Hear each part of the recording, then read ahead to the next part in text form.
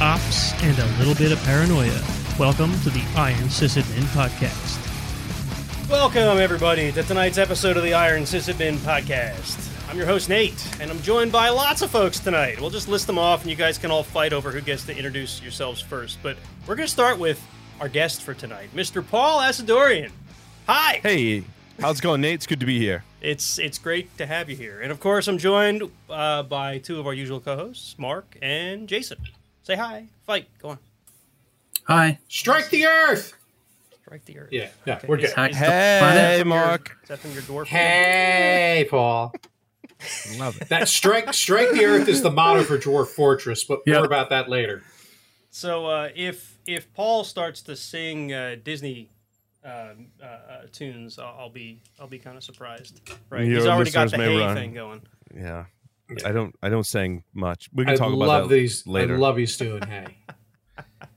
All right, folks. So if you guys don't know who Paul is, I guess we'll start there, right? Who is Paul and why is he on our show? So if you guys have been around podcasting in the IT world, specifically InfoSec, for what has it been, like 20 years, Paul? How long has your show been going?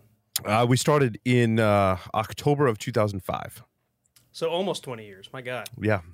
And I may get some of this history wrong because I wasn't a listener at the beginning. I picked you up probably a decade in, to be honest.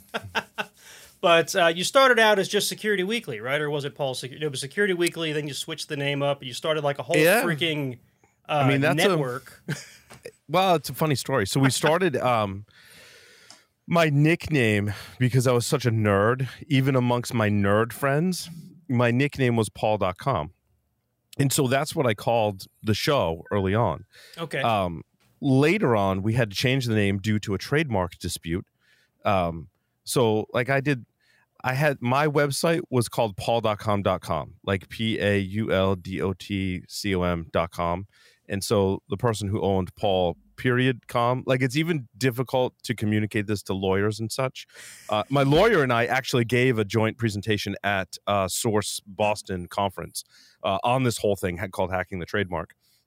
So we ultimately had to change the name to Security Weekly. So we called it Paul's Security Weekly instead of Paul.com Security Weekly. So we maintained Security Weekly. And then once I had left one of my day jobs, which we can get into, but and I did Security Weekly full time, it became the Security Weekly Network around 2015 timeframe. Okay. Right. So that's I was listening at the time when like you started to branch out into more shows and things like that. To be honest, it was hard to keep up. Right? You were producing so much content. Yeah, I mean, a lot of the shows we launched were successful. Some were not. I still push to bring some of those shows back, but most of the shows we created were successful. So that's kind of how we rolled, and we created new shows. And if it stuck, we kept going with it. And the way the rotation kind of worked was usually myself, sometimes Matt or another host would start the show. Like usually it was me in the beginning. So like Application Security Weekly, I was a host on the show. And then over time, like I basically passed the torch and I'm like, you are now the primary host and I am not. So you carry on with the show. So like Adrian hosts Enterprise Security Weekly. I'm like, dude, you got this. It's all you. So most of the shows I kind of nurtured from the beginning and then passed the torch off to basically, I mean, there are essentially a bunch of my friends that I brought on to like run all of the shows. And I have weekly calls with all of the hosts, one weekly call with all the hosts. And it's like one of the highlights of my week every single week. Well, that's great. So if I ever want a week off, I'm just going to have Jason run the show. What do you think, Jason? There you go. Well, I'm so reliable, so, You've been I'll totally show up. Just usually a little late, that's all. Wait, so if I'm... All right, hang on. So I can't be at the next one. Wait, I got to leave right now. Sorry. I don't want to get roped into having to run this. You picked the wrong browser again, didn't you? Scheduling hosts is still a challenge. Yeah. Scheduling in general, hosting guests is a very, as you guys know, a very challenging thing when it comes to running a podcast. Yeah. Now you've actually got a studio though, don't you? That you guys get together to record in, or do you do things remotely like we're doing tonight? I do. Yeah. So at some point, basically, my wife was really upset with me. I mean, more than like the normal level of upset with me. Oh boy! Don't get me wrong. My wife is wonderful. We just went to see Kevin Hart and had a great time, and we have 3 kids. But as most married couples, you kind of get under each other's skin. When you and Kevin Hart have 3 kids? No, we don't. My wife and I have 3 kids, and we went to see Kevin Hart. Sorry. Okay. How many kids do you have with Kevin Hart? Just 2 with Kevin. Okay. Yeah. But so my wife had an extra reason to be upset with me, which is not what you want to do in marriage advice. You don't want to do that. Mm-hmm. And one of the reasons that that she had was every week, and back then it was on Thursdays, all my friends would come over to do not 1 but 2 podcasts. So we'd do Paul's Security Weekly, and then we'd do Stogie Geeks here in the studio that I'm sitting in my home. And we'd stay up, we'd drink and be loud and stay up really late and smoke cigars even after the show. And my friends lived like pretty much walking distance from where I am, so they would kind of stumble home and fall and be loud outside. And it was like at some point she was like, "You gotta get that crap out of the house." She's like, "I'm totally done." Let me ask a clarifying question. How old were the kids at this time? Oh, they were still like being born. Oh God. Yeah, 20, 30. Like she was pregnant for some of the, like she'd be asleep because she was pregnant with like our middle son, and we'd be, having a good time, or they'd be really little. And my friend stumbled and fell on a rock outside. Yeah, it was bad. Yeah, that had to change. Yeah. So so we looked into getting like a different house, actually, which is like how much podcasting in my life, like actual life, intertwine. Like, well, what if we just buy a bigger house? Maybe it has a separate structure, and I can have the office there. That actually fell through. I actually put an offer on a house that had an in-law that we were going to run the business out of, which not too many people actually even know about, quite frankly. And that fell through. They rejected our offer. And I happened to be, this will really floor you, at a cigar lounge. Like 12 minutes from my house, a new cigar lounge opened. And I had a cigar podcast at that time. And I started talking to the manager. And I was like, this is really cool. I'm like, I'm going to come here and work. So I started doing more work from the cigar lounge. And I was walking out of the cigar lounge one day, and I'm like, you guys have it was one of it's like a strip mall kind of thing. So there's like 5 units on top, 5 units on the bottom. Cigar lounge was up the top. And one of the units next to it was essentially empty. I'm like, what are you guys doing with that? I'm like, you're going to rent that? And I'm like, if so, I have 2 questions. I said, how much? And can we smoke in it? And I'm like, if the price is reasonable and the answer is yes to question 2, you got yourself like a really reliable tenant. Because if I'm renting a place that I can smoke in, I'm staying there for a really long time. And my friend, now friend Todd, looked at me and he's like, let me check on that. And he came back almost immediately. He was like, yeah, dude. He's like, I can totally rent that. You can totally smoke. And I'm like, sold. And proceeded to start moving all my crap into this 1,000 square foot unit that has since expanded. So we have 3 units now. So we have 1,000 square feet dedicated to just the studio, and like 1,000 square feet for office space, and 1,000 square feet for basically storage and stuff. So yeah, that's the story of how we got a studio, which really super like helps out when you're doing a podcast, having a studio that's separate from your house, and it's only 12 minutes down the street from my actual house. So yeah, that's kind of the point that I was leading into, right? Mm-hmm. It'd be hard for me to hand off the reins of the show, even just for a night, to Mark or Jason, just because all the production gear is here, right? So and we have producers too. We had producers pretty early on in our history, because it got to the point where, now keep in mind, we're talking like 2010-ish technology. Running a podcast by yourself was not as, I wouldn't say it's easy today, but it's a lot harder back then to run it by yourself. So we started adding producers. So we'd find basically interns in computer security that wanted to help out with our podcast. And I'm like, I just need you to run the live stream, right? Stuff similar to Riverside and what have you. And then, as we grew, we added full-time producers, and we have full-time producers today. And so I should say there's two different types of producers. If you want to get a little nerdy on like podcast operations for a moment, there's what I call production engineers. And those are the people that run the live streams, the mixers, the cameras, the lights, all of that stuff. Mm-hmm. And we can talk about some of the tech that I built in that arena to help grow my business. Because, I mean, I think it's interesting and some of it's actually open sourced. Then there's what I call like production operations, which are the folks that make sure we have all the hosts on the show, the guests on the show, that the social media promotions go out, that the podcast is getting published, like the operations of a podcast separate from the engineering side. So we grew to a point where we had those roles. That's pretty cool. Yeah. Currently, all of the production is on my shoulders, right? Like I do the editing, I do the recording, I do the live stream, which is why we get together half an hour before the show, and basically I'm running around like a chick with my head cut off trying to get everything ready to go. And then Paul tells me our website's down tonight. So I did.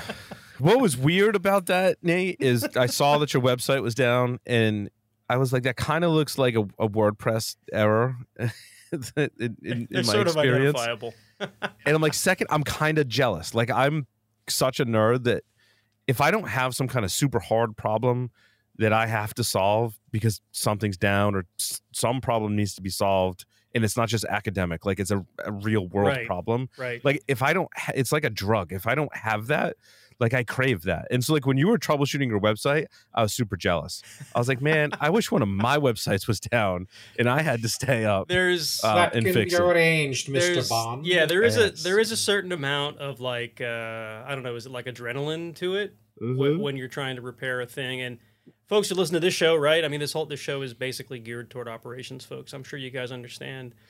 Sometimes it's like you're not looking for outages, but it is kind of exhilarating, right? Yes. To be... Dude, when you crack a tough problem, it's one of the best feelings in the world. Yep. Yes, absolutely. Yep. It's like, yes! Yeah, so, you know, a couple days ago, I was tinkering around. In fact, it was just last night. I was tinkering around with Owncast, which is, we've talked a bit about Mastodon. Owncast is a free, open source, self-hosted live streaming suite. Which is also federated with the Fediverse, right? Mm-hmm. And that's running on the same machine that runs IronSysAdmin.com and a couple of my other web things. So my first thought was, did I break it by standing up Owncast somehow? So turned out that that's not it. There's actually some sort of a database corruption error, which I'm going to have to look into after the show. Yeah, and I think it's nice to have the SaaS providers make these streams available and just make it super easy and just outsource that stuff. However, I really like the podcast. I listen to a Linux podcast, Linux Unplugged. I think it's Linux Unplugged, Jupiter Broadcasting. And they have their own streaming server, and you have to be a member to watch their stream. And that gives you access to their, what do they use? A Matrix chat? Okay. I'm not sure if they're using Owncast or what they're using for their stream, but the stream is only for subscribers. And I'm like, I kind of like that. I think there was a time when you'd have a podcast and you just want to get it out in every avenue that you can. And that's some of my advice for creating a successful podcast. But I think you reach a point where you want to nurture your fan base, like the people who are regular subscribers, and give them something special. Yeah.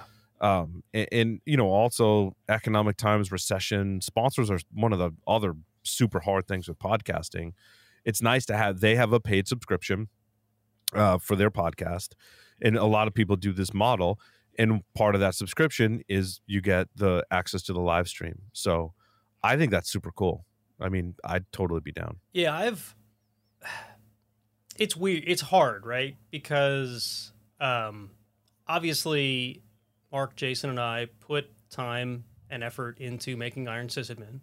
But from day one, I've always wanted to keep it as open and freely available as possible, right? But that's sort of at odds with paying for a podcast, right? Or even paying hosts, right? So we've done it for free. We have Patreon so that folks can give us money if they choose to, and we make just enough on Patreon to basically cover the hosting costs and whatnot.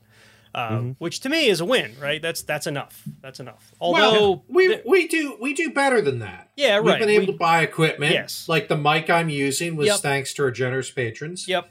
But yeah, to your point, the three of us all have, real grown-up jobs. So it would be one thing if we were trying to make a living with the podcasting. So Paul, is the podcasting effectively a career for you? Or is it like is it like your side job, side business, and you have a real company, air quote, that you work for? Over time, yes, both. So for a long time, right up until about 2015, it was a side hustle for me. In 2015, I was working for what was then called Tenable Network Security. Now they're Tenable. I left Tenable. And that was super hard. It became untenable? Yeah, no, it didn't. That was actually, I'm glad you said that, Mark, because it was just the opposite. I didn't want to leave because I loved the company, the people. Ron Gula's an amazing person.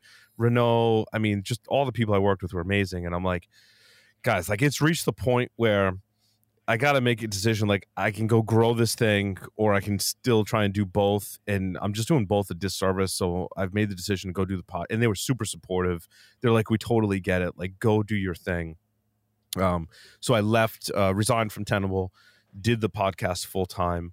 In the meantime, it's interesting. Matt Alderman was my manager at Tenable.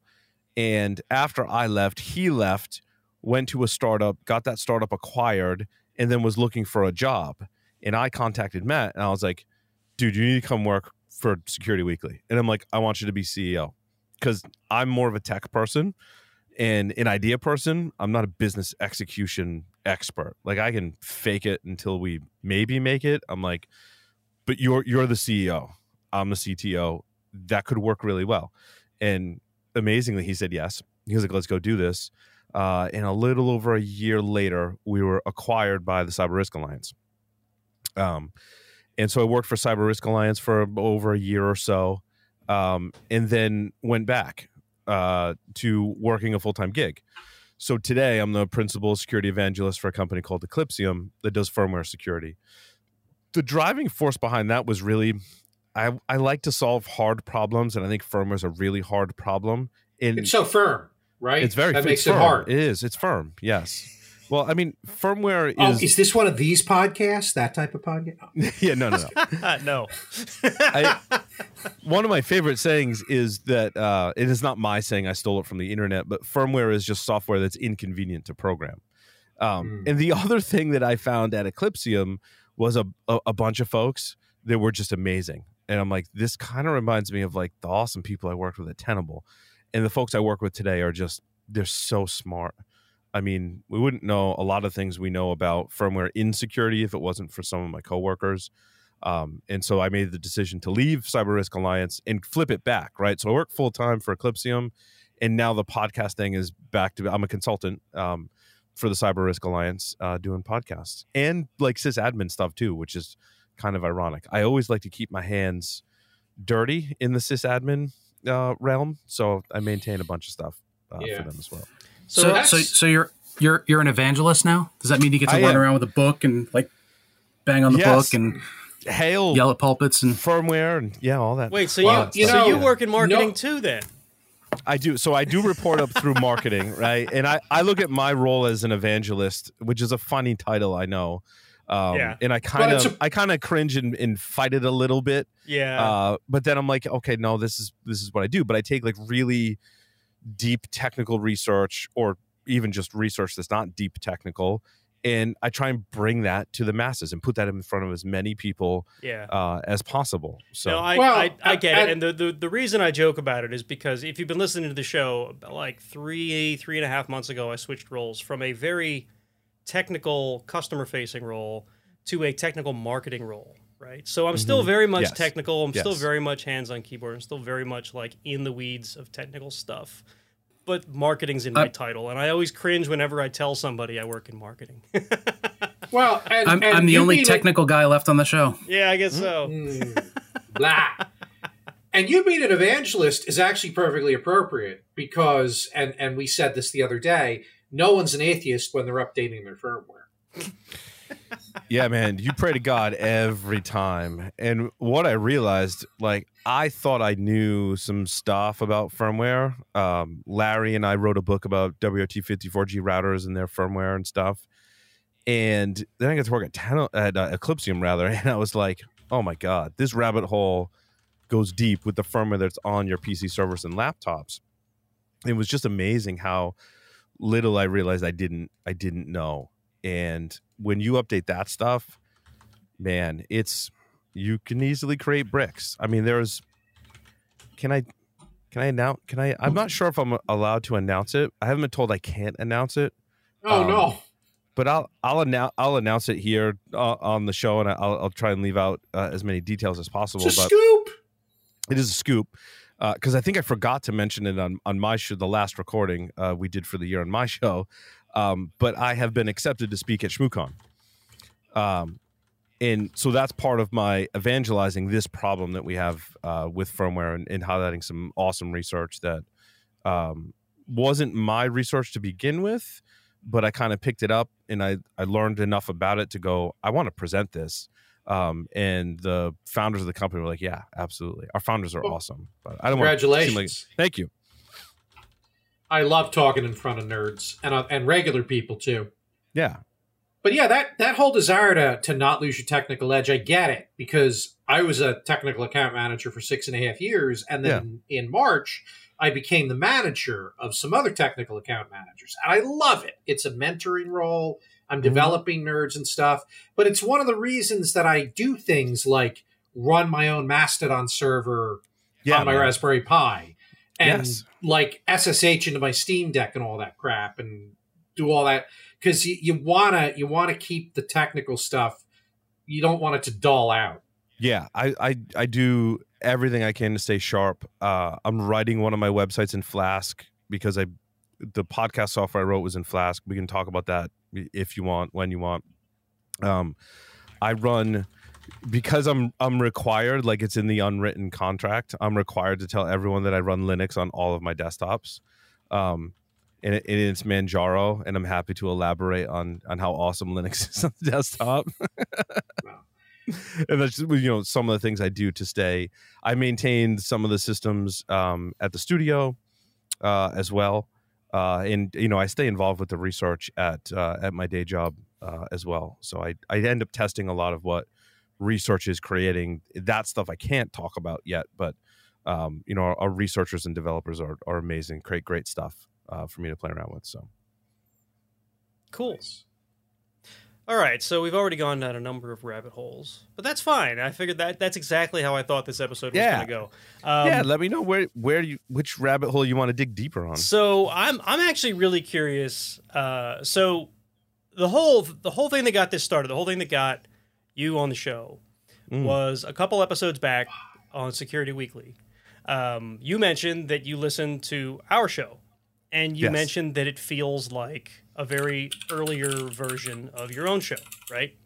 And that kind of, Jason mentioned it to me, right? And then I went and listened to the show to make sure that he wasn't just like leading me astray, because he wouldn't do that, right?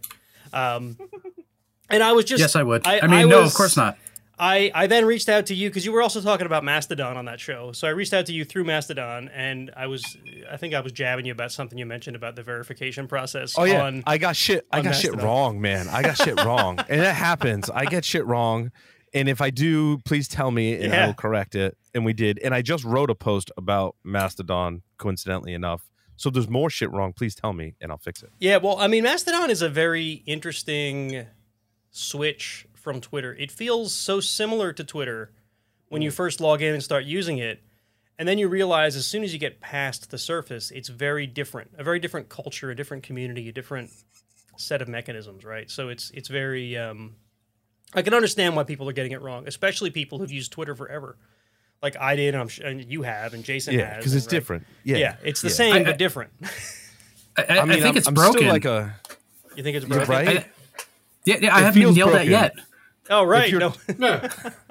If your Twitter and use Mastodon, it can feel like it's broken. But I'm very much a reluctant social media user, right? So, I mean, I created accounts on most of the social media. Like, I can't do Instagram. Like, I feel like I don't have enough social media cycles to do anything else, which was nothing weird. On the gram. Then I added Mastodon to the mix, and I was like, but this feels more natural than Instagram does for whatever reason, right? And then, what's interesting is I've been like reluctant about it. Like I know you should grow it and do certain things to grow your followers and all that stuff and post.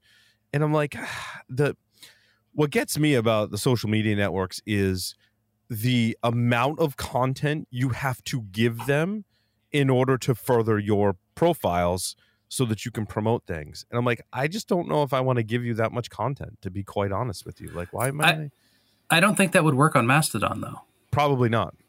Right? Yeah, no, because it's a different beast. Like there's a lot of companies that thought Mastodon was just like another Twitter. Like, oh, good. How do I start advertising? Well, you kind of don't, right? Where do I host my account? Do I just go to some central server somewhere? Well, you can, but that's kind of not the model, right? Yeah. So it's interesting how Mastodon is kind of how we ended up doing all this together. It is funny. Right? It's funny how that worked out. But so the whole thing I was trying to loop around to, and the reason that you mentioning that Iron Sysadmin feels like an earlier version of Security Weekly is because, and I've told the story on this show near the beginning, when I formed Iron Sysadmin, I had in my brain this idea of almost like a merger of two different shows. One of them was the Defensive Security podcast with Jerry, who ironically we had on the show last time we recorded because we were talking about Mastodon. So good. And Paul's Security Weekly. Because that's awesome. Security Weekly felt like a fun show where a bunch of guys folks, I should say, got together, had a good time, and talked about technology, right? I mean, that was my business plan. To have my business have plan from the beginning. And it wasn't even, I didn't even think of it as a business necessarily. Right. Although episode 1 was kind of pseudo sponsored by Core Security. They bought the beer for the first episode. But my vision was just, I want to get my friends together. I want to drink and I want to talk security and I want to record it. And that was the vision. And I'm like, you guys seem like you had that same kind of ideology. Yeah, that's pretty much how I wanted to run the show. And Jason and I started this off, and that's kind of how we've run it since the beginning. We've tweaked this and that, but it's always been, let's get together, let's be us, let's have fun, right? And that's part of why I've never gone down like the deep sponsorship routes and whatever, just because sometimes that can lead to influencing the content of the show, right? And I'm sure that it's tricky. I'm sure there's ways to avoid that. But I've just never had the headspace to really work that out, right? So we've stayed the way we are. I would hate to get a sponsor and then have to explain how much we love that sponsor, even though they sucked. Oh, it always that sounds so fake. Like when you're watching a YouTube video, like there's a couple of streamers or a couple of YouTube personalities I like their stuff, and then they kick into like ad mode, and I'm like, this is such a turnoff. This sounds so fake to me. Yeah. We've tried, and like the VPNs. The personal VPNs are the ones like everyone's like, oh, I have a podcast and this is sponsored by XYZ VPN, blah, blah, blah. Yep. I'm like, really? Like, do you really believe? I mean, we've had those sponsors on the show before, but our thing has always been, I want sponsors that I actually believe in the products, right? And then that's hard now. With, right. So like having a master company or parent company is bringing in sponsors. Like I still need to vet the sponsors to a certain degree. Like, in one of my litmus tests is, can I have a real conversation about technology and security with someone from that company? Because if we do, like, that's cool, right? And their product has to actually work and solve a problem for someone. That's always been our requirements, be like, we're going to add you as a sponsor. And one of the reasons I think sponsors may also come and go is maybe they don't come on the show because I'm like, no. Like, we can't have that particular sponsor on the show. But then I do a briefing with them and they're like, oh, like we changed and we're doing this now and here's how it works. And I'm like, show me a demo. And I'm like, oh, that's really cool. Like, yeah, you should come on the show and talk about that because you're solving a problem for someone in a real way. So let's do it. The Big Green Egg, they could totally sponsor Iron Sysadmin. I'd be totally cool with that. Oh, there we go. Only if they send me a smoker. I like the Green Egg. I haven't used one, but I went Hasty Bake. It's one of my. Now I have to Google one of my what a green favorite egg children. is. The Green Egg is a Komodo style ceramic grill smoker. Yeah. Oh, okay. And it's usually, I have 4 biological children, and the egg is often my favorite child. So I really like my Hasty Bake. It's similar. You got to build fire. And you can do with Hasty Bake, you can change the height of the fire. So you build fire in this firebox that is controlled by a crank. And so you can raise the crank up and down. So you put it all the way down. Raise the crank! All the way down for smoking.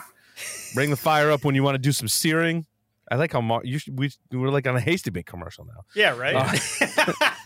And you've got heat shields and you've got your water pan. Like it's similar to a Green Egg. You're building fire, man. Right. And the Green Egg, I use the Egg Genius, which is a Flame Boss OEM, and that's a Wi-Fi cloud-enabled fan that controls the temperature perfectly. Yes. So there's nerd tech. Absolutely. I have a Traeger too. I mean, people call it the Easy Bake Oven, and I fully admit that. But like on Thanksgiving when I did the turkey, I'm putting it in the Traeger because you know what? It's cold, and I want to be inside drinking coffee, not tending to fire outside in the cold. Now. Right. We were out one day, my wife and I walked by a grill and said, "Ooh, it has Wi-Fi." And she rolled her eyes, and that's how I knew I was never going to have that grill.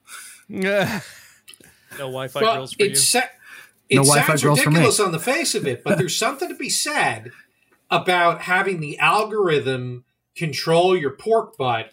You put the pork butt on at 9:00 at night and you go to bed sleeping peacefully, knowing that it will tend that fire flawlessly. You're not concerned that the algorithm's going to turn your pork butt into Hitler and it's going to kill you in the night?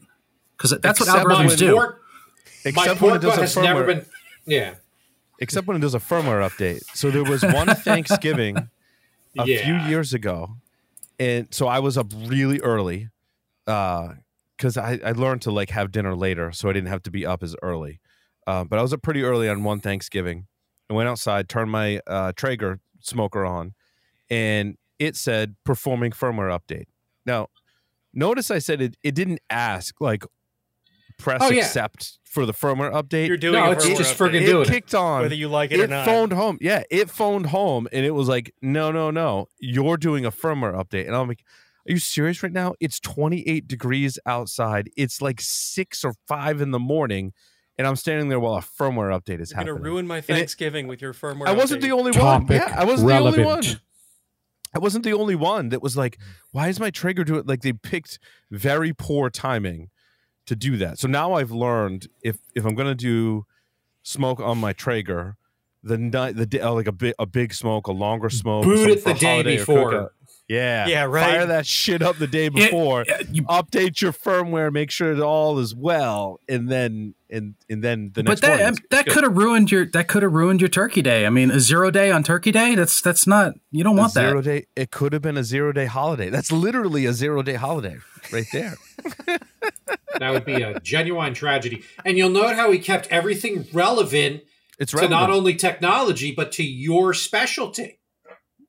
To it's firmware, man. So, Nate, you have to cut these pieces out, and these are the ones that you send to prospective folks that want to sponsor us to show that we can just build this right into the conversation. Right. Absolutely. Right. Totally flawless. The best I've ever heard of building it into the conversation was I listened to a podcast called Dark Dice. It's like a D&D style podcast. And a couple recent episodes, they kept going on and on and on about these mattresses. And it was just, they worked it right into the story. It was everywhere throughout the entire story. And I was like, wow, okay, so they got a sponsor. The whole thing was a joke. Wasn't a sponsor, but it was the best sponsorship advertising I've ever heard in the show. Well, I hate that too. So one of the things in building the Security Weekly podcast and having sponsors, I said I want sponsors that are relevant to my audience, that are relevant to what they do for a day job, right? Because not everyone does IT and not everyone does security. And I'm like, so we're a niche podcast. Like, you just gotta like have this like face-to-face conversation with yourself in the mirror. Like, I am not a true crime podcast that anyone can listen to. Like, there is a niche to my audience. Yeah. And so I said, look, just a little our bit. sponsors, our sponsors are going to serve that niche. So no sponsors like for mattresses, meal programs, like the whole thing. If you're going to be a sponsor on the show, you're going to solve a problem for a cybersecurity professional. So we don't need more VPNs. Yeah, right. No, you Take need the VPNs advantage. for the VPNs. Yeah, my other creative outlet is the YouTube channel that I run, where I talk about Jeeps and off-roading and builds and stuff like that. And anyone who's ever watched any automotive niche YouTube content, whatever car you're into, you'll always find those channels that do nothing but review products. They get a thing, they talk about it like it's the best thing in the world, they move on to the next thing, just because they want the free stuff, right? And I've always fought to make sure that my channel did not turn into that. And it's probably cost me views, right? Because I actually have integrity. But the number of things I've had to turn down where it's like, hey, we've got, I don't know, let me think of one. It's like a cigarette lighter adapter coffee mug. Can you review it on your channel? I'm like, that is so almost related, but no. Have you even looked at my channel? Yeah. And I mean, we've even focused on like security for a business, enterprise security, right? Not so much even personal security. And I think they've got a good fit perhaps with some Linux podcasts. And so when earlier this year, maybe, I don't know, 8 months ago, I started delving into Linux podcasts and I realized their sponsors are like, you could count them on one hand. Like the same set of sponsors sponsor all of the Linux podcasts. And it's a great fit. I mean, I don't get any money from Linode, right? But I use them and I think it's a great product. And I think if your audience is Linux nerds, that's probably a really good fit, right? Yeah. And I don't fault them for that. Yeah. I would review anything. Just as long as they realize that my review is going to be real. Yeah, that's the other thing. If you send me a crappy product, I'm going to shit all over it all during the show. I got one. This was actually a company had reached out to me. This is in the Jeep world again. They make like suspension components and stuff, which is perfect for the sort of stuff that I do. I'm like, oh, this is great. I finally have someone that reached out to me. Like, this is perfect. I can partner with these folks. I can get parts I'll actually be able to use and review. This is cool, right? They happen to be Chinese, right? But I'm trying not to judge just because they're from China, whatever, right? So they have me go to their website and say, okay, pick out something that's below a certain price point. We'll send it to you. You do a review. Cool. So I pick out this thing. It's like a tailgate table thing for the back of the Jeep. They send it to me. You didn't go for like the bumper nuts? Yeah, right. That's exactly what I wanted. No, this was something I thought I could actually use. It's something I can actually review, right? I get it. It is a direct ripoff of an American company's product. It even has a photocopy of the American company's instructions in the box. And it arrived damaged. So I contacted them and I said, look, I can't review this. If I review this, American viewers are going to know that you've copied this other company because they're very identifiable. I can't even work with this, right? So, they apologized, and that was the end, right? But, yeah.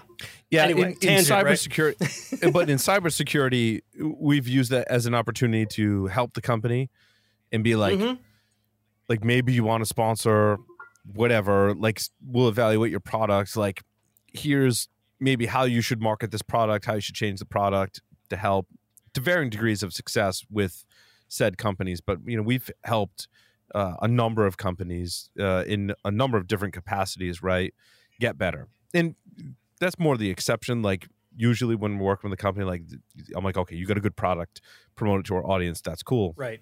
But cigars is different though. Oh, bad. Because it's very personal.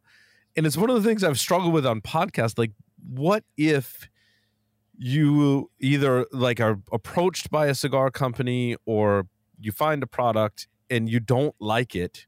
How do you deal with the sponsorship, right? And I think the only middle ground that we found in cigars is most cigar companies produce more than one type of cigar, more than one blend, I should say. And so you can kind of find the one you like the most, right? And promote that. But it's also very subjective.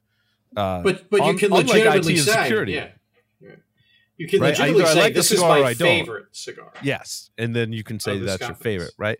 But I may not like that cigar, but other people might, and so it's slippery slope on cigars because it is very subjective. But I feel like in technology, there's a certain level of subjectivity, but not as much as with a cigar or whiskey, right? Yeah, but they have religious debates there as much as they do in the IT world. For sure, dude. Oh, for sure. Which distro of Linux is the best? Which cigar is the best? My God. I mean, come on. Yeah. I am really liking Manjaro Linux. I picked Linux in your example and not cigars. We can go to cigars and whiskey too, but I don't want to say a lot of distro hopping, but I had my frustrations with Ubuntu because it's not kept. So here's my issue with Ubuntu and many other distributions. Here's my problem with all of you.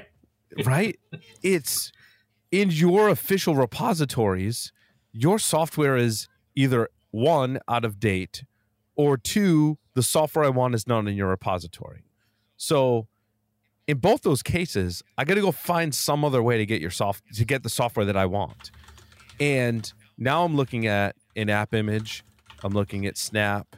I'm looking at Flatpak. Then I have a supply chain issue, right, which is a big thing for my day job company. But in Linux, I'm like, I have this supply chain issue. Who do I trust to package my software? I switched to Manjaro. One reason was because it's a rolling release, tends to be more updated, and my software comes from the community, and I don't have to rely on a Snap, a Flatpak, or an app image, or in most cases, God forbid, compile from source. Right? Hey, don't you smack down make install, dude.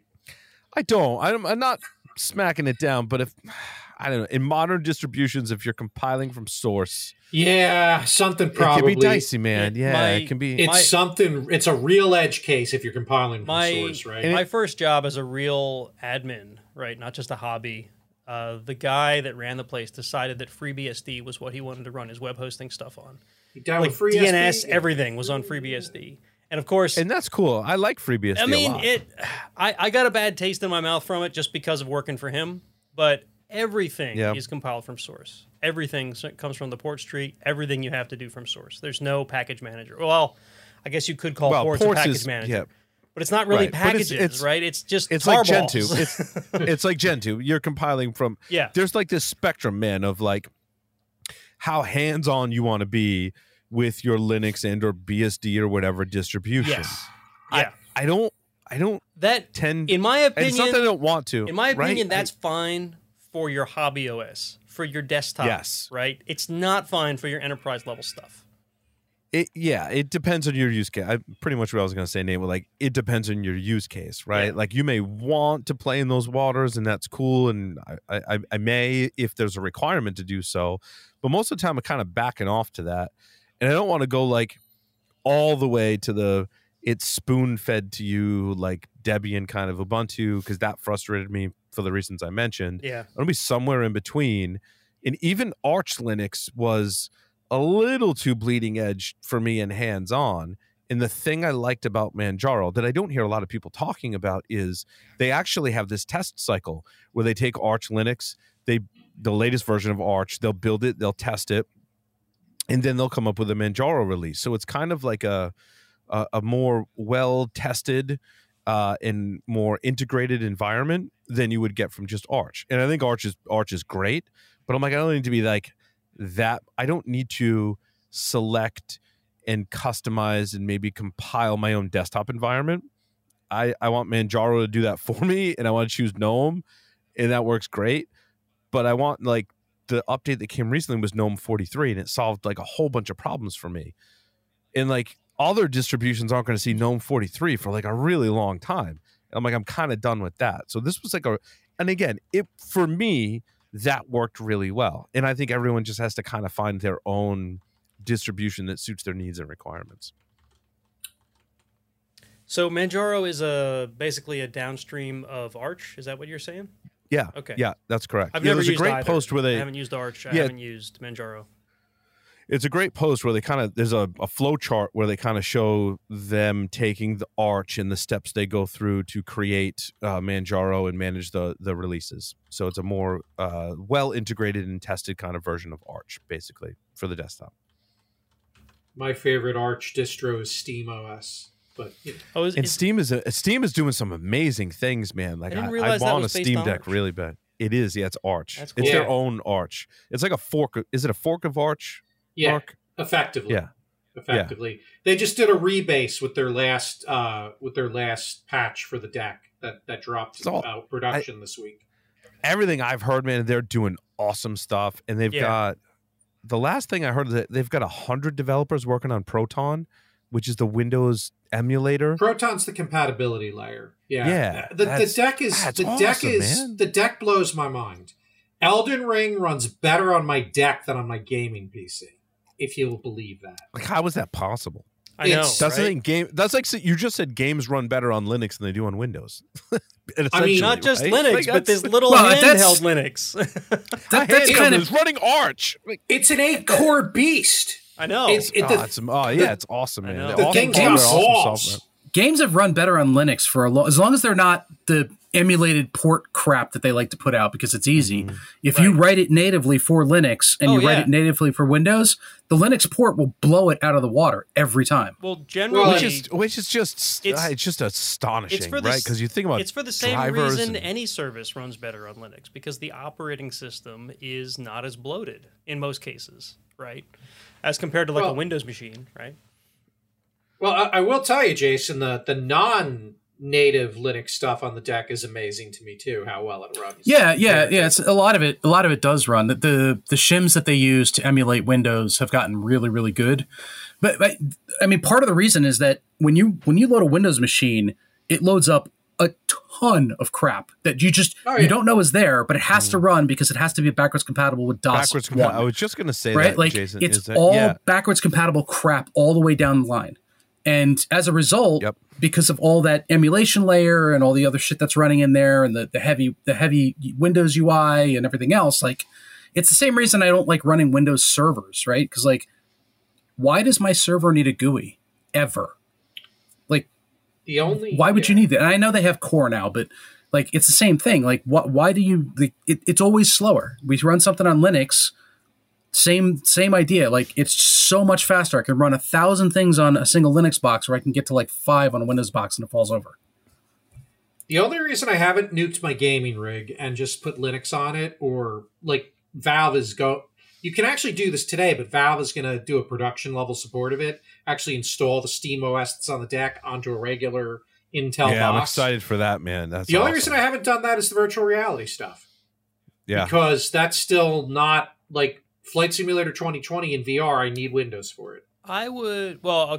Flight Simulator, I would think you'd still need Windows. But I would say Steam games that use VR, like Steam VR, will probably, if it's not already, will be coming to SteamOS or whatever they're calling it, that you run on your Steam Deck, because of the work they're doing on supposedly the Valve Index 2, which is going to be a Steam Deck-based headset.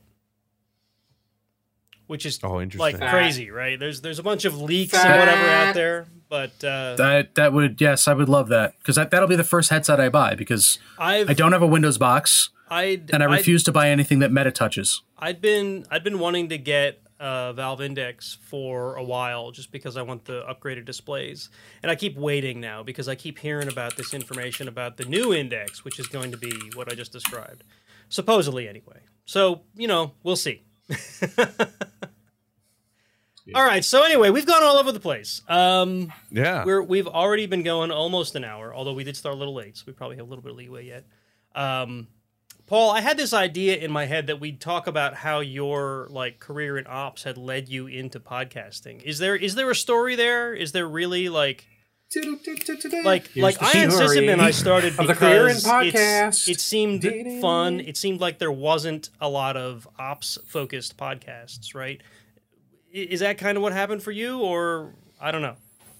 It's a good question, Nate. There's a story there for sure. So I was working in 2005, I was working for Brown University, actually, which is right here in Rhode Island. It's a great, I mean, the campus, the people, it's another one of those jobs where I'm like, I really miss working there because of the environment. Great people, great environment. I mean, a lot of people don't know that some of like the early Apple developers came out of Brown's computer science department, that the character Andy in Toy Story, the rumor is it was based on a professor whose first name was Andy, who was there when I was there at Brown teaching computer science. That's brilliant cool. Computer science. Yeah, like amazing stuff. Jason and I So I was both working at Brown. have a history in higher ed, and I think Yeah. we'll both agree there was a point where that was a great place to work.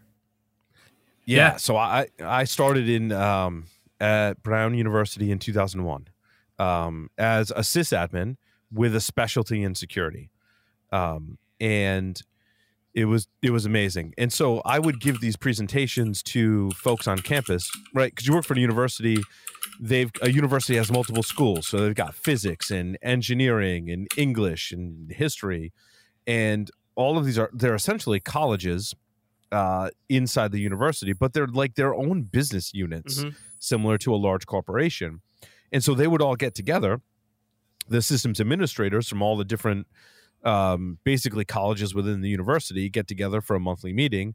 And one of the things we would do is I would present to them what's happening in security today. What am I seeing on the network? What am I seeing in the news? What websites are being hacked and things like that? And so I gave those presentations quite a bit.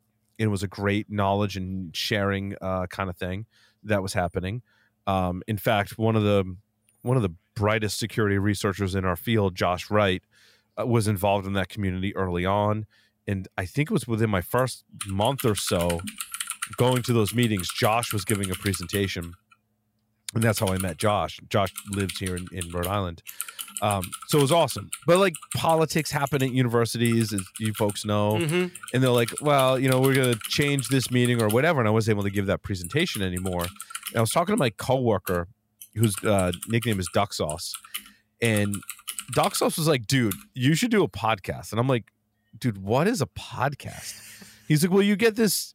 At the time, Apple had just released the iPod. The first iPod, like not that long, like 2005. The iPod was released, I don't know how many years before. I can't remember the exact time frame. So I bought an original iPod from one of my coworkers who worked in the network group at Brown. I started listening to podcasts. I listened to a lot of Leo Laporte stuff. The Twit network. Okay. And I was like, this is cool. He was like, you should do a podcast. I'm like, yeah, sounds good. I'm like, when we go to this conference, how hard can it be? I'm like, yeah. So we set up a mic, we get around and drink, we talk about security. It'll be a podcast. It's going to be great. And through this network of university folks is how I met Larry Pesce. And I was like, Larry, we do a podcast. And he's like, Paul, what's a podcast? So I explained it to him, right? And I'm like, we sit around, we drink, and we record it, and then we put it out as an MP3 file. He's like, that sounds great. I'm like, we're all going to the SANS conference in New Orleans. I'm like, we should do a podcast, and I don't know, we'll call it Paul.com Security Weekly. And we're like, all right, whatever, cool. And then Hurricane Katrina hit, and with the conference got moved to Los Angeles. So we're like, all right, whatever. Let's go to Los Angeles. And we were in the hotel that was in an Arnold Schwarzenegger movie, True Lies. Was it True Lies? Might have been. It was no idea. Yeah, there's like 4 towers in the hotel. It's like a pretty famous hotel. It has a restaurant. Yeah, it has a restaurant that spins around at the top. And we weren't in the spinny part. We were kind of in the middle that didn't spin around. And we recorded episode 1 of what was then called Paul.com Security Weekly. That's cool. And through another mutual friend, so like what started, like I don't know what would have happened had it not happened this way, but through another mutual friend, Sunshine, Jennifer Steffens, worked for Marty Resch doing, he did the Snort project back then. And she was like, I can get you an interview with Marty. I'm like, no way. I'm like, Marty's like my hero. Like, I use his software all the time. And so we got an interview with Marty Resch at that conference, recorded it in his hotel room, and released those episodes. And like, basically the rest is history. Like, this is kind of fun. Like, hold on. We get together every week, drink beer, talk about security, and call it like a podcast that's like essentially work. And we're like, okay, let's do this. When you have to put work in quotes, you have to wonder if it's really work. Yeah, it's work. Right? Yeah, work. So yeah, I mean that's we'll do our basically how it started. It's a podcast, beer, and so we'd just we'd go out to like our friends. We're like, dude, you need to be on a podcast, and of course their first question was, "What's a podcast?" How many times did you have to answer that question? Yeah, like every time. Beer. At least when we started, it was already established. Everybody knew what a podcast was, right? Like you could find a podcast about anything at that point. There was a tipping point. I'm not quite sure where it was, where we didn't have to answer that question any longer. What's a podcast? But in the beginning, we did, and so we just go to our friends and be like, hey, you want to come do a podcast? And so we had like lots of hosts that would cycle through. And eventually, like there was a time where we would pick a location for the podcast. And logistically, that got really hard because we were like maybe going to our place of employment to record podcasts off hours. Mm-hmm. We were going to each other's houses and picking. And we're like, that's way too much logistics. I'm like, all right, everyone just comes to my house.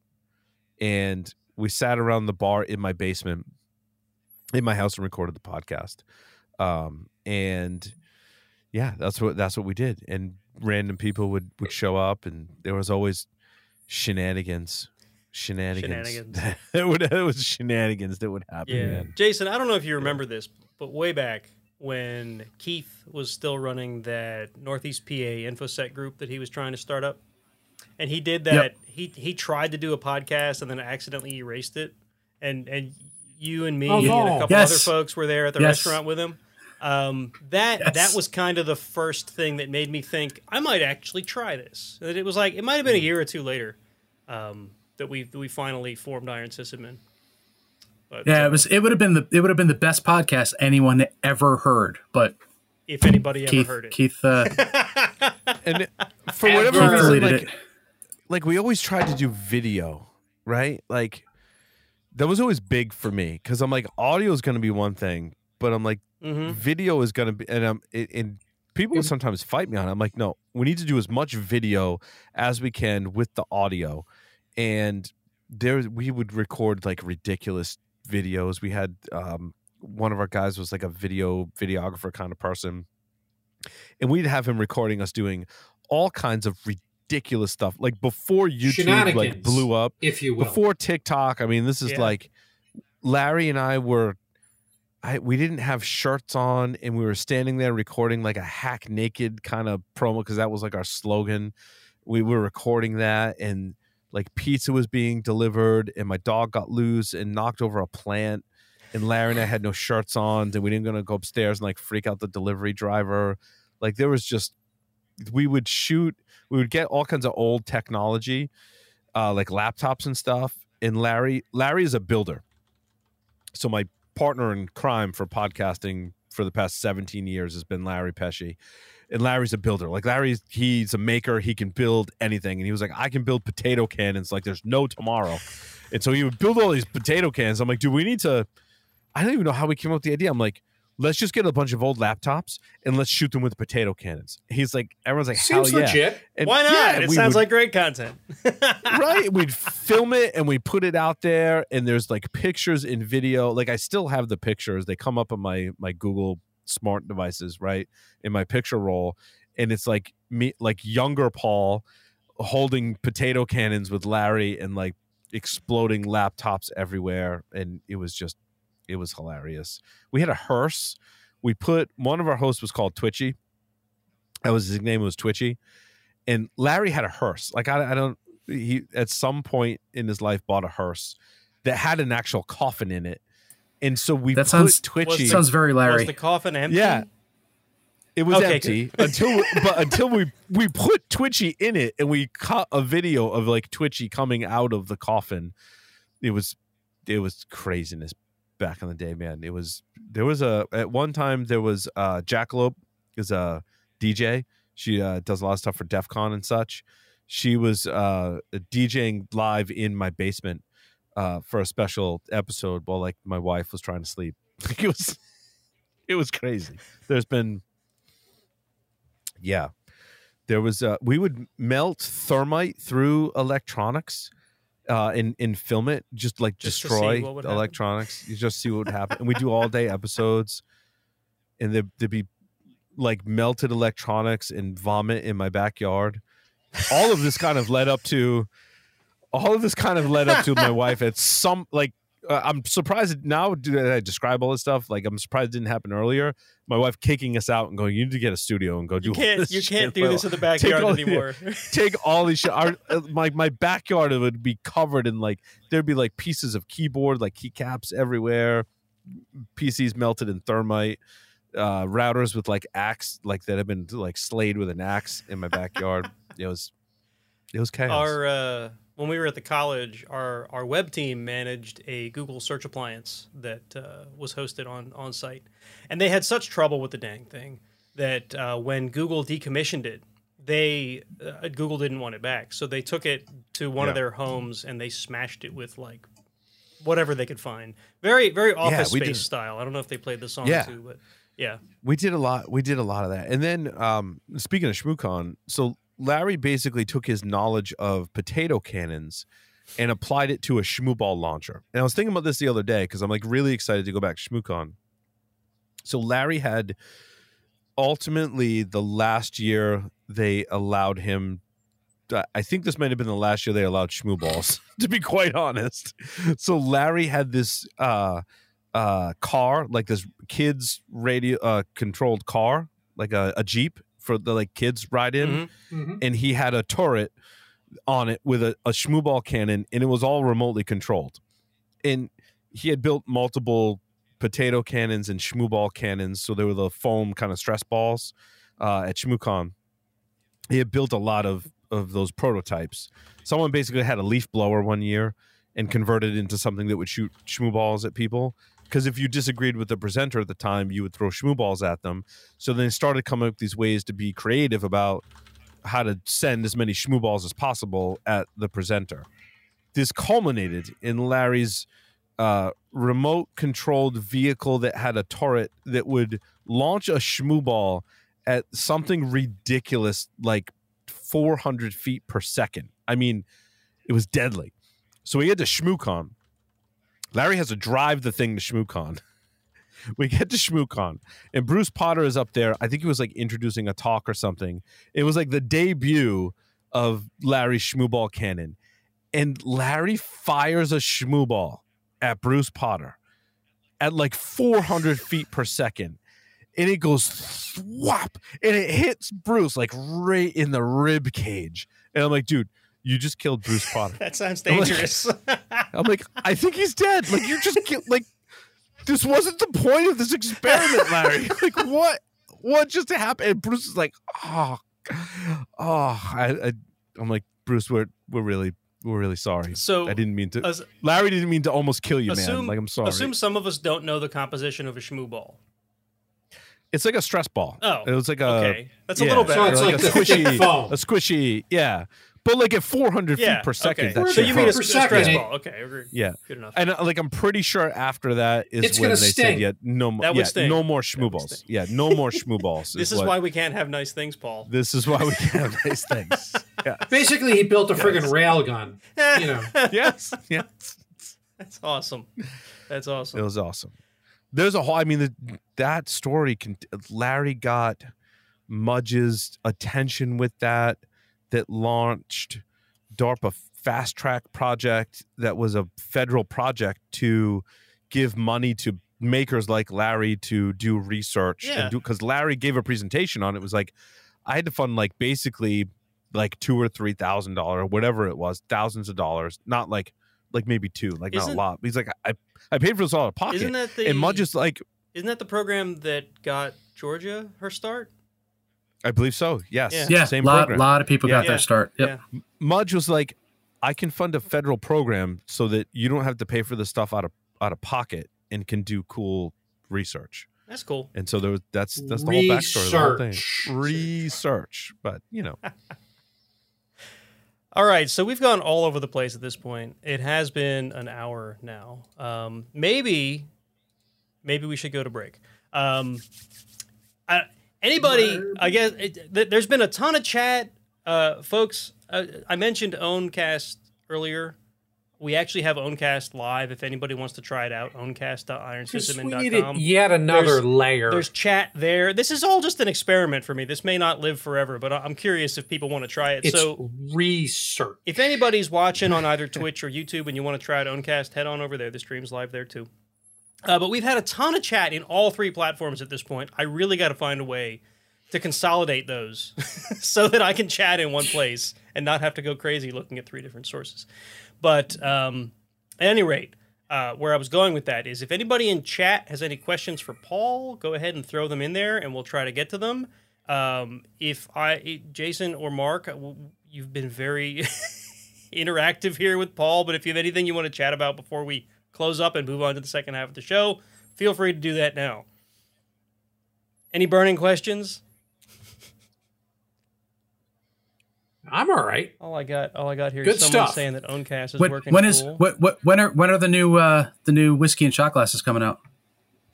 Yeah, so it's a good question. So we've made a lot of stuff over the years to give out. I think someone in the chat was talking about hack naked shirts. I'd love to send you. I still have a few like in storage. I'd love to send you those. We have made up shot glasses and things like that.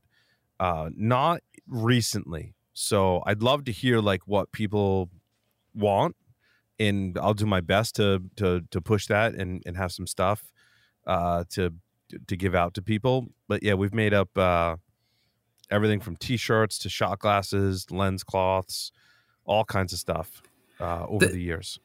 Did you have a series of, cause I have one in the other room, the Whopper, whiskey glasses. It says, shall we play a game?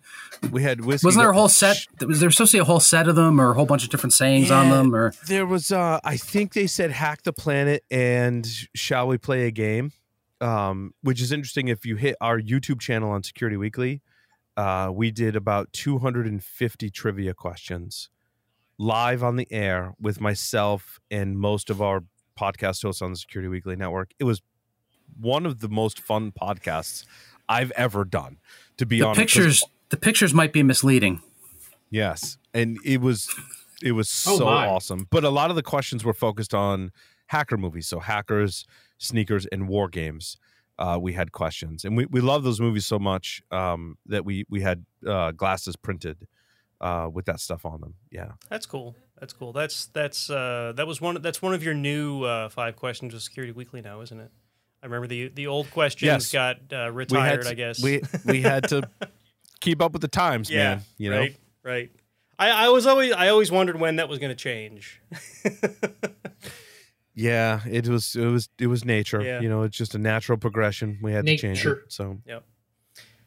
So we have a question from Jay Scar, and he says, as one of the early InfoSec podcasters, I'm assuming he means you, not him. Yeah. What would be your suggestion for folks wanting to get into podcasting now? I first just do it. You know what I mean? Like Do it now. So to quote Arnold, I have a spreadsheet with over 80 cybersecurity podcasts on it. But I don't want that to dissuade people from creating new podcasts and new takes on IT and security. Like, just do it. And when you do it, come up with a plan to find your niche, right? Don't worry about appealing to everyone. Appeal to your niche. And definitely do it. You know, don't let the kind of flooded market dissuade you. And the technology today to create a podcast is way better than the technology was, 15 years ago. It's better than it was 5 years ago when we started. Things like Riverside didn't exist then, and that's what makes recording this show a breeze now. Ask Jason how much of a And pain so- in the ass it was the first time we recorded. I listen to most of the cybersecurity podcasts out there, and I cycle through them, and so I still think there's niches that need to be filled. I think everyone loves a good story. Yeah. So if you are a good storyteller and want to tell a story, I think there's no shortage of people that want to hear a good story about security related things. Yeah. For as an example, right? It's- It was interesting. I was listening to one of my Linux podcasts, and they were like, "Oh, I listened to this podcast called Darknet Diaries. Like the way Jack told the story, it was really engaging." That's a great show. And I'm like, "Yeah, like you can totally do Yeah. that. Like I get it." Yeah, it's funny, and Jay Scar can attest to this because he's one of our coworkers. There's a talk that I built for B-Sides Delaware in 2018 about how I started Iron Sysadmin, and it's basically called "So You Want to Start a Podcast," right?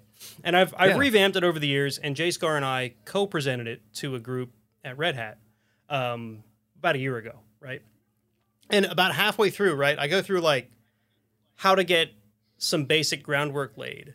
And then there's like a transitionary point in the middle of the presentation where I say, okay, now what? Right? Like you've got your plan. What do you do now? Right? Mm-hmm. And the intention of that transition is to say everyone gets stuck here because they're like, it has to be perfect. It doesn't have to be perfect. Yeah. Just start putting content out there. It's not going to be great. Just do it. Right? So it's that's great that you say the same thing. It's great. Yeah. It's great advice, Nate. I think that most of us, like on the show and listening, whether we're in IT or security, we're engineers by design, right? Like God basically made us to be engineers.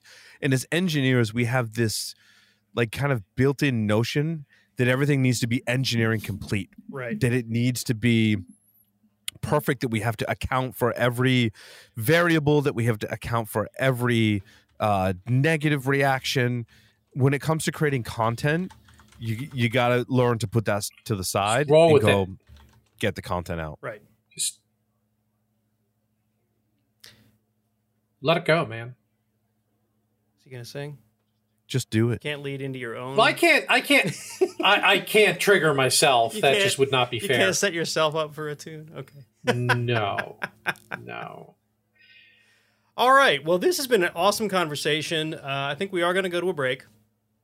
Paul, of course, you are welcome to stick around, and I hope you do.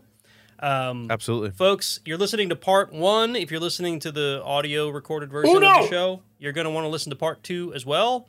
That'll be part B. Just check your podcasting app or however you're listening to the show. I think You'll get it there. I think if they got here, they'll figure that out, dude. You're probably right. You're probably right. But see, this is the thing I have to do to tell people so they know. I'd like to think that our listeners and fans are Right. slightly more intelligent But than John Q. you got to think about the new listeners, the people who just tuned in because they heard Paul was going to be on the show, right? Oh, that's we true. want to put our That's best true. foot All right. forward. All right. Anyway, folks, if you want to watch this stuff live, you can do so on YouTube or Twitch or perhaps Owncast. I don't know if this will be a regular thing or not, but that's a thing, maybe. Maybe. Yeah, just look up the Iron Sysadmin Podcast. You can find us on Mastodon or Twitter, maybe forever, maybe not, I don't know. Or Facebook, just look for the Iron Sysadmin Podcast. Actually, no, on Mastodon, look for me, Gangriff at social.underground.org. That'll be in the show notes. Otherwise, yeah. Paul, do you have any last things? How do people want to find your shows or find you or whatever? Yeah, you can go to securityweekly.com/subscribe and find all of our new shows there, including one, and you can ask me about this in the next segment if you'd like, but I did create a new show that should be launching the beginning of next year. So, New show? Huh? That's cool. Episode 1! All right, I folks, love we're going to Marky. take a short break, 5-10 minutes tops, get some new drinks, hit some restrooms, whatever we need to do, and then we will be back as soon as I find the waiting page. We'll be back, I Arnold. always have trouble finding it. Here it is. All right, here we go. We'll be back in a few, folks. See you after the break.